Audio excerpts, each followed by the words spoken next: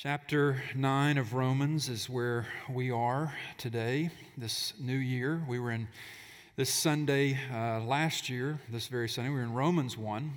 So we're back to Romans, and we're taking Romans in sections. Each section is its own series, and so this morning we embark on the next three chapters as we've been making our way through 2018, through Romans in pieces. We've covered the first 8 chapters, and now we go through Romans 9 through 11. We're going to spend 7 Sundays, including today here. That's not enough time for all that's here, but it will take us up to a nice break at Missions Conference into February, and then we will take an application series from what we have here in these 3 chapters in the month of March. Thinking back to Romans 1 a year ago, this very Sunday, we were in Romans 1:16. I'm not ashamed of the gospel, for it's the power of God for salvation to everyone who believes, to the Jew first and also to the Greek. The point in putting it that way is that the gospel is a global message meant to encompass all ethnicities, and it's been that way all along. And this is a heavily ethnic section of Romans. There's a lot of talk about the Jews and Israel, God's purposes for them, God's history with them, God's future for them. That's Romans 9 through 11. It's a significant part of Paul's argument in Romans.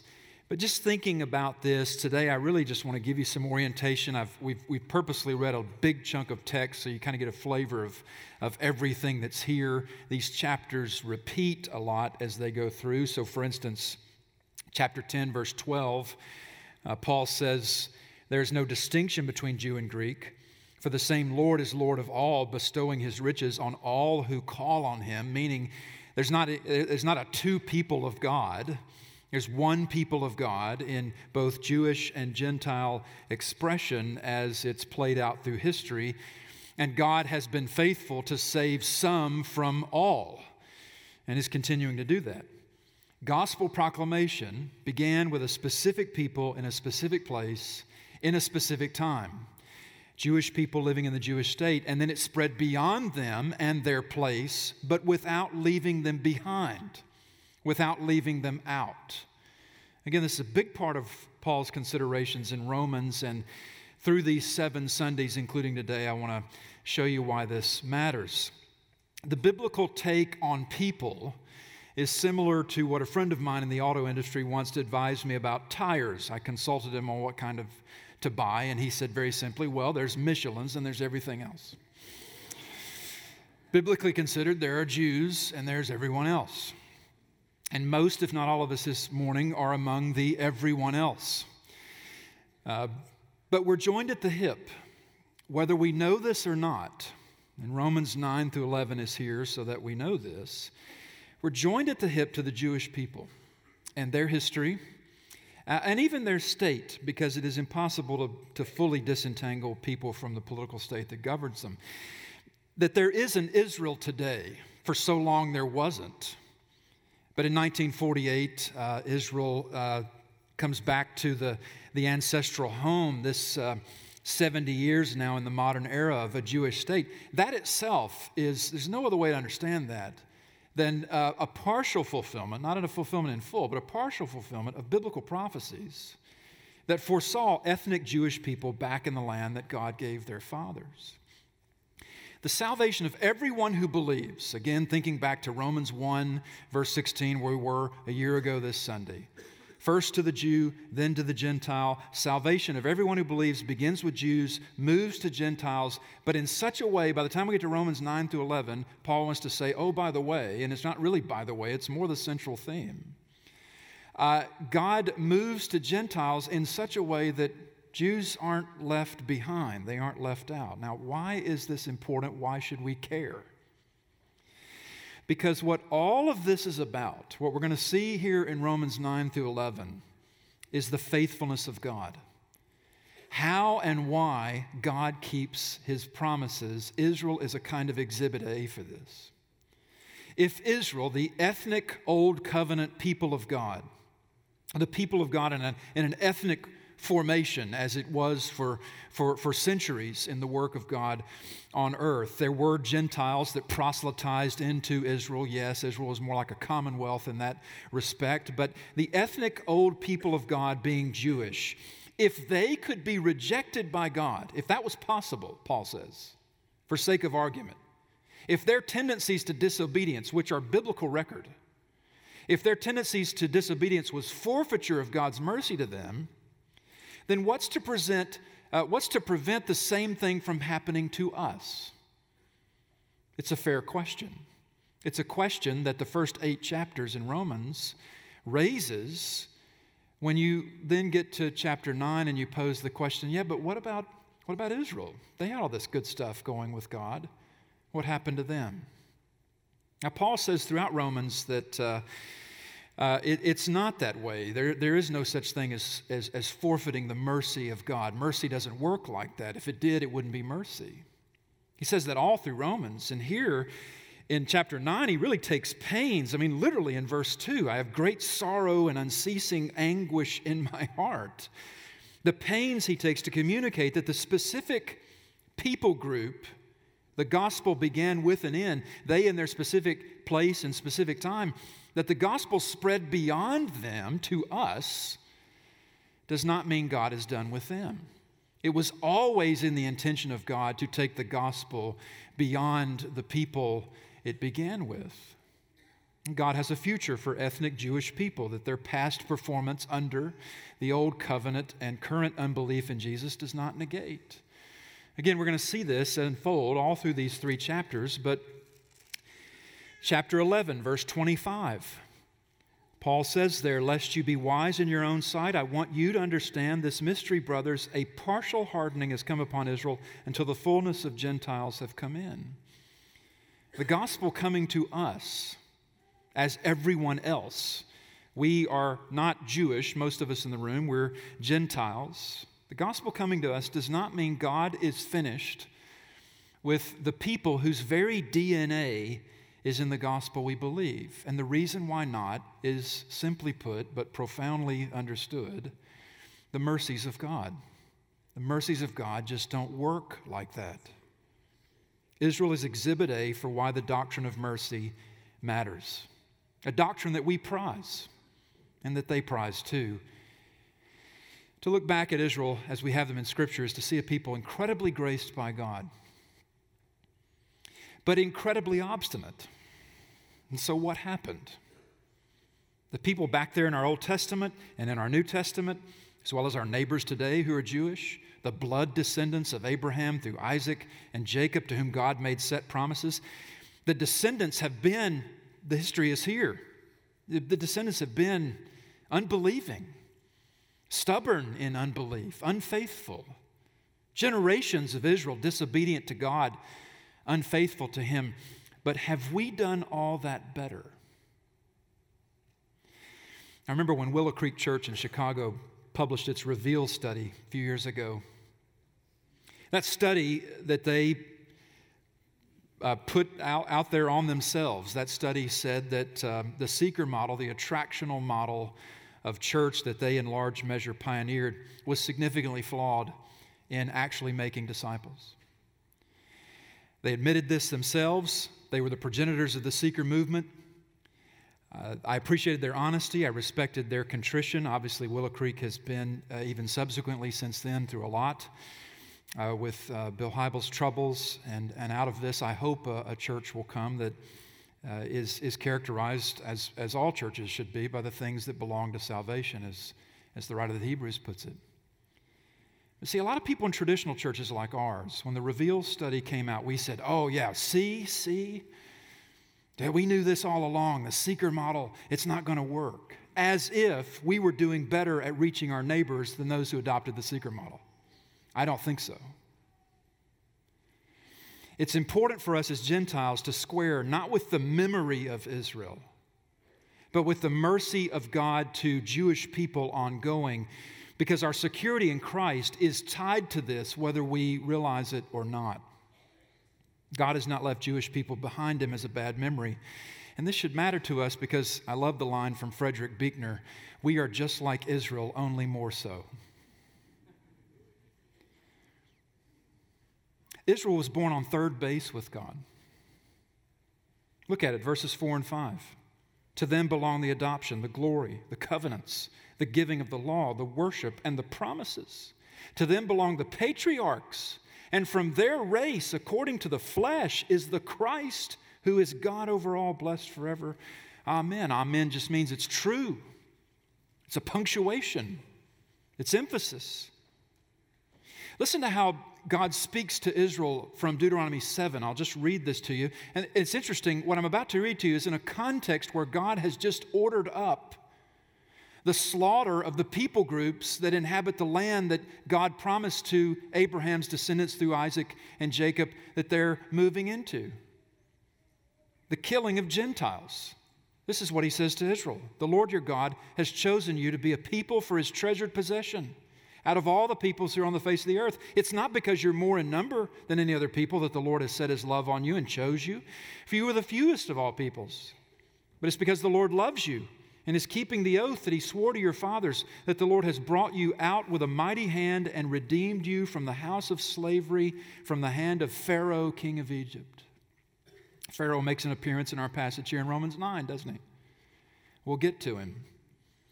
But these chapters, Romans 9 through 11, they're here in our Bible to keep us mindful that God will get to Israel again as he got to them in the beginning. And this is because of his mercies. I don't know how all this is going to play out. But we look back at Israel as we have them in Scripture, and we see a people incredibly graced by God, yet largely unbelieving, such that Paul will say of them, again over in chapter 11, this is verse 28, as regards the gospel, they are enemies of God for your sake. It pains him to write that. But, continuing in the same verse, chapter 11, verse 28, as regards election, they are beloved for the sake of their forefathers, for the gifts and the calling of God are irrevocable.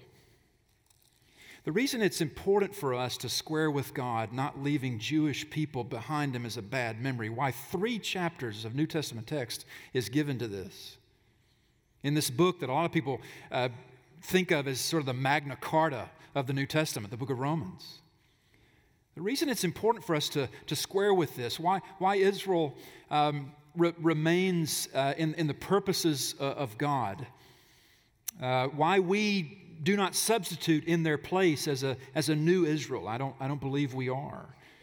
The reason this is important is because if God hasn't rejected the Jewish people outright for their stubbornness and disobedience and unfaithfulness, despite all that he did for them in the past, neither will he reject us when the same stuff as their disobedience and unfaithfulness and obstinacy and stubbornness shows up in us as well, this side of the cross. They have, as it were, been shelved for a time for God to do a work in and for us, but they haven't been thrown out. There was no expiration date stamped on the purposes of God for his original Old Covenant, ethnically comprised people. And so Israel is a historic entity. It's Exhibit A for why the doctrine of mercy matters, not just for their own sake, but also because of how they parallel to us in that anyone God redeems, anyone God takes to himself from any people group, we have our own hardness of heart issues with God ongoing. This will be addressed more fully in chapter 11. But we dare not think ourselves, Gentiles, better chosen people than the Jewish chosen people who preceded us, to whom belonged, as we read it there in chapter 9, verse 4, the adoption, the glory, the covenants, the giving of the law, the worship, the promises, and through whom came Jesus, verse 5, who is God over all, blessed forever. We shouldn't think of ourselves as Israel's replacements in the economy of God. If anyone is the true Israel, it's Jesus himself. Remember John chapter 15, where we were before Christmas? John chapter 15, verse 1, Jesus says, I am the true vine. And we read that and we think, well, he's using this imagery from the vineyard. But I am the true vine would be like me saying, I'm the American eagle. If I said that, I would be saying, I am America. And Jesus saying, I'm the true vine was the symbol of Israel. And so when he says, I'm the true vine, he is saying, I am the true Israel. I am everything that Israel was supposed to be. I am going to do everything that Israel was supposed to do. That's what he's saying. Israel never proved too hard for God to work with, and so he moved on to us as if we're easier, more obedient, better at godliness. I don't think so. Israel's failures did not constitute an emergency for God to come up with a plan B. Israel is in some respects remains, and I'm not talking about the state of Israel, I'm talking about Israel as an entity with a history and, yes, a state and all of it, but a people who came through Abraham and Isaac and Jacob. As it were, Israel is the star and the Gentiles are the understudies in this story as it plays out. God knew Israel would fail, and actually their failure, as Paul will teach us in these 3 chapters, their failure opens the door to us to come in on the grace of God. We were always part of the design intent of God to redeem a people for himself, but Paul wants us to understand the DNA of God's salvation is Jewish.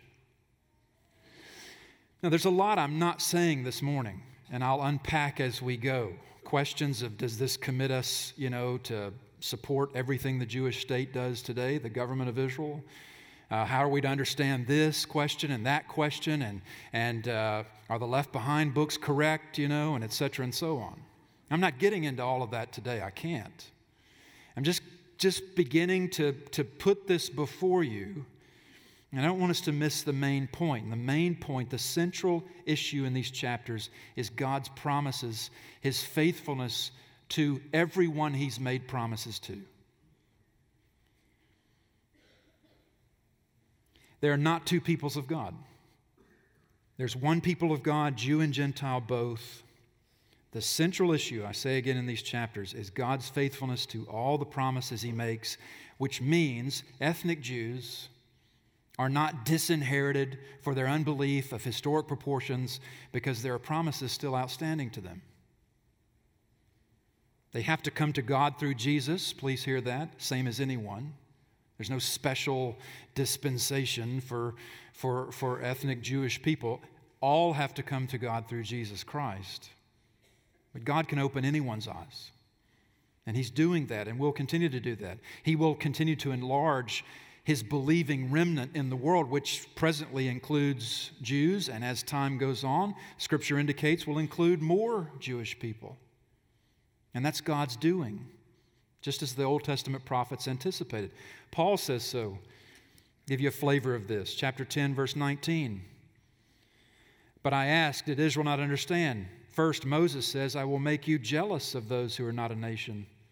With a foolish nation, I will make you angry. Guess who the foolish nation is? We, us.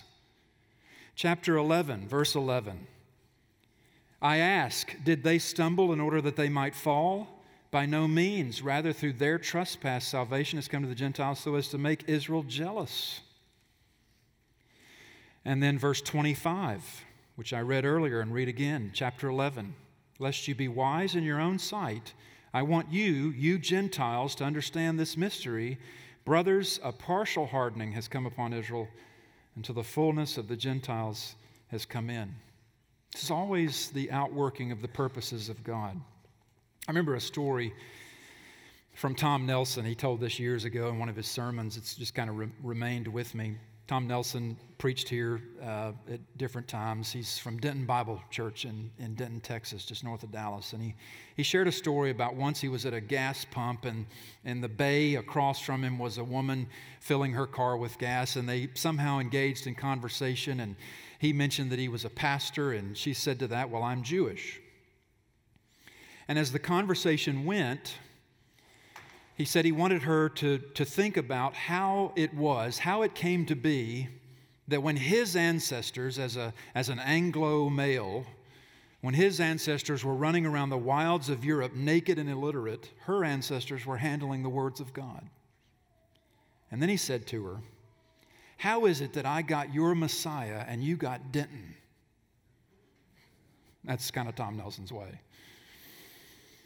How did I get your Messiah and you got Denton? It's a good thought question. The central issue in these chapters is God's faithfulness to all the promises He's made to whomever He's made them. What God has set out to do is redeem a people for Himself. He's never promised He would save every ethnic Jew. That's Paul's argument in verses 6 through 8 here, ongoing down to verse 18, this large chunk of text. His argument is that it has and hasn't been about bloodline. It is about bloodline where it concerns Jesus. Jesus came as a Jew to Jews, but many of them remained in unbelief and lived up to the name of Israel. Israel means he struggles with God. But in them we see our own unbelief. We see our own hardness of heart issues in them, our own struggling with God for control of our lives. In their believing lies, we see ourselves reflected back. We too believe lies. We're just like Israel, only more so. We didn't get out on God's grace because we were smarter, because we were nobler, because we were better than Jews were at following God. We got in because God extended His mercy to us who were in the dark. He shined the same light He'd been shining in Israel, He shined to us and caused us to see. And that mercy that He extended to us, that mercy is going to boomerang somehow, some way, as time plays out in God's economy. Somehow, some way, that mercy boomerangs back around to the original Old Covenant people again in God's timing, so that when His kingdom comes, we all experience faithfulness to His every promise. As verse 16 puts it here in chapter 9, it depends not on human will or exertion, but on God who has mercy. Mercy is how God preserves a people for Himself. I like the little story Anne Lamott tells in her latest book, Almost Everything, Notes on Hope. She says once when she was struggling in recovery, Anne's been sober many years, but she was struggling and she got really down on herself. It was related to her son. She considered herself the worst mom in existence. She felt that she had really wounded and failed her son, and she was unburdening this to her sponsor, whom she called Horrible Bonnie. But what Horrible Bonnie said to Anne Lamott, she's never forgotten. Horrible Bonnie was a believer. And she told her that she, Anne Lamott, at her most toxic and unlovely, was still pre-approved. That's the word she used. Horrible Bonnie said, "Here is the secret, dearest. You are pre-approved." And Anne Lamott said when she heard that, all she could do was keep asking, "Really? Really? Really? Why does God want to have anything to do with the likes of us?" Because He's more merciful than we know. He pre-approved you and me when He pre-approved Abraham and Isaac and Jacob and Moses. It's never depended on the exertion of the will and the efforts to be good. It's always dependent on His mercy. And when we get this straight, it's a beautiful truth that is communicated to us in what many find to be an ugly text. So a lot of people don't like this text.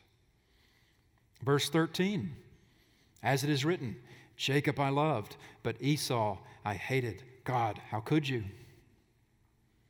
What did Esau ever really do to you? How come he couldn't be pre-approved?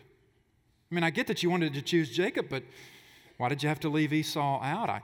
I get God's rejection of Pharaoh down in verses 17 and 18, a slaver, an oppressive tyrant, the Hitler of his day.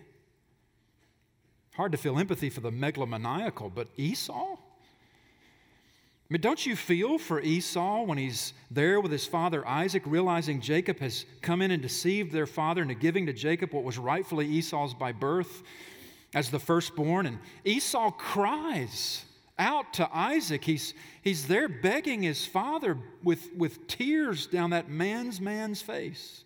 "Bless me too, O my father." When Rebekah had conceived, verse 10, children by one man, our forefather Isaac, though they were not yet born and had done nothing either good or bad, in order that God's purpose and election might continue, not because of works, but because of Him who calls, she was told, "The older will serve the younger." As it is written, "Jacob I loved, but Esau I hated." Hated? Really? What's going on? Well, it's emotion is not what's going on. Choice and choosing is what's going on. God's purpose of election, verse 11, which many struggle with. I understand. Particularly those who style themselves more self-made. This passage to a lot of people kind of feels like watching the sausage made. I'd rather not know that God makes choices, and some people get bypassed. Hate conveys emotion to us, this passionate againstness, whereas love in verse 13, this passionate for you. But when you look at Esau's life from there, Esau was in fact greatly blessed. His father Isaac said that he would be blessed, and he was. It's just that Esau would not be the one through whom the Messiah would come. That's the blessing that Esau would miss. His name associated to the Messiah of God throughout all eternity. That's the point. The Messiah would come through Jacob. In fact, that wasn't a picnic for Jacob.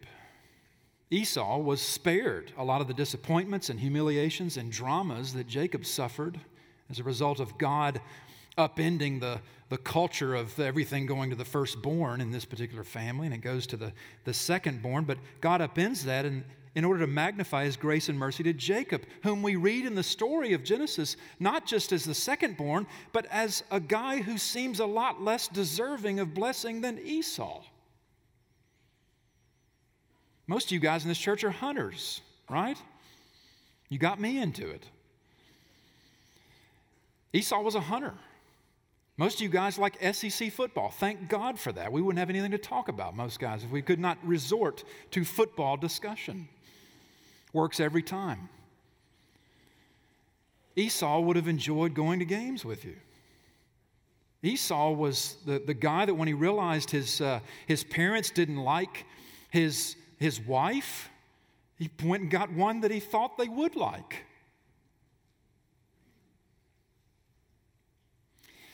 With God, it's not about our deservings. It's about His purposes. It's about His prerogatives. Now, if He's trustworthy and good, that's okay. If He's arbitrary and He's just doing things, moving the chess pieces around, being a great puppet master, then okay, we have problems with that. But the priorities of God, as they work out in grace and mercy, we can be okay with a God like this. He has mercy on whomever He wills. Verse 18, He hardens whomever He wills. Does this mean He makes some unbelieving? No. God's never made anyone unbelieving. In fact, if you look back, verse 18 is in the context of Pharaoh there, verses 17 and 18.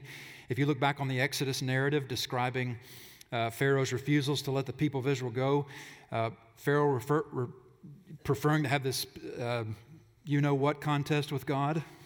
Almost said it. The text in Exodus says Pharaoh hardened his own heart. God hardening his heart was leaving him in his sin by withholding mercy from him. God didn't choose Esau and He didn't save Pharaoh, but He made neither sin.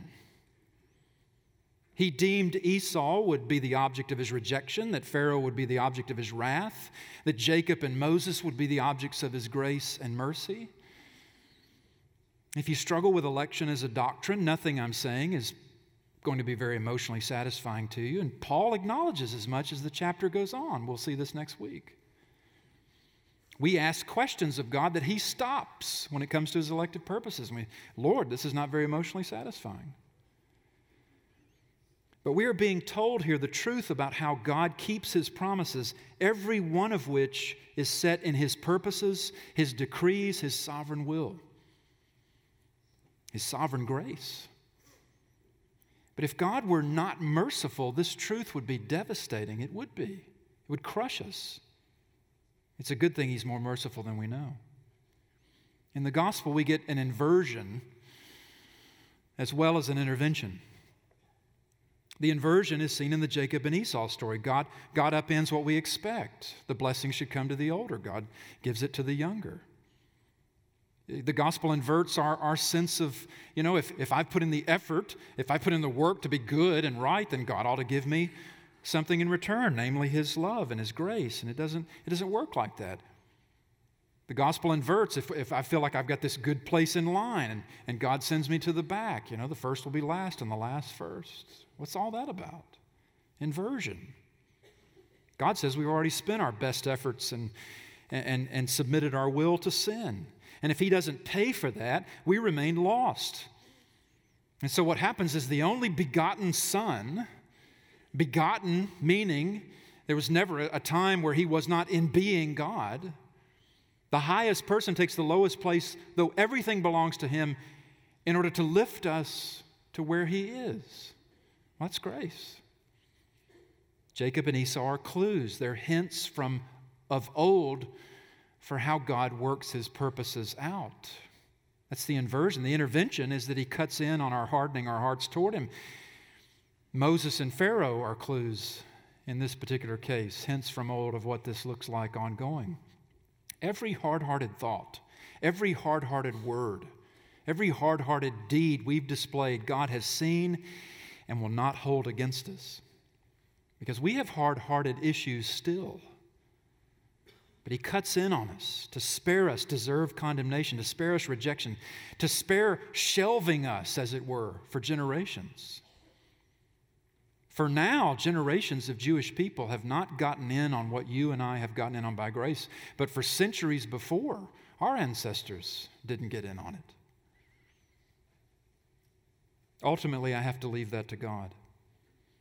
But don't we know full well that we too have our hard-hearted issues with God? Israel did, we do too. Just like Israel, only more so. And what does God do with us? Remains faithful to His promises of old.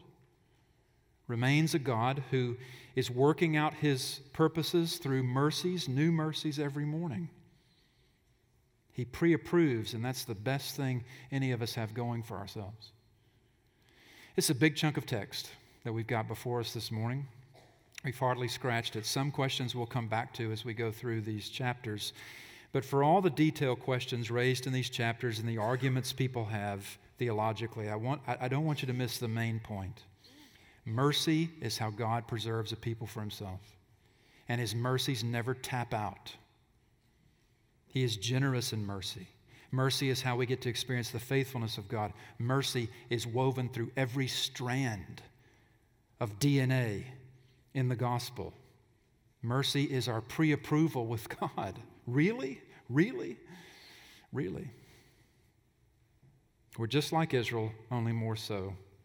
But the mercy of God is inexhaustible. God does not cut us off. He won't cut us down. And it's at this table we anticipate His renewing all things, this time of communion that we move into. Because of His mercy, as often as we eat this bread and drink this cup, we proclaim the Lord's death until He comes. What does that mean? That means we proclaim that God is merciful. Our sin is covered, and as a result, we'll see our Savior's face in welcome, not His back turned to us in rejection of us, though that is what we deserve. The point of communion is mercy. We haven't gotten what we deserve. We've gotten undeserved, unmerited grace. And as often as we eat this bread and drink this cup, we proclaim the means of grace, the Lord's death, until He comes, which will be His coming a great mercy to us and to all who remain, whether they know it or not, in His redemptive view. Let's pray.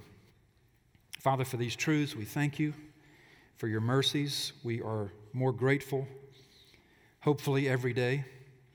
And if we're not, that You would make us so. That with each passing year, our appreciation of what You have fixed for us, that would grow. Thank You, Lord, for Your goodness to us. We pray in Christ's name. Amen.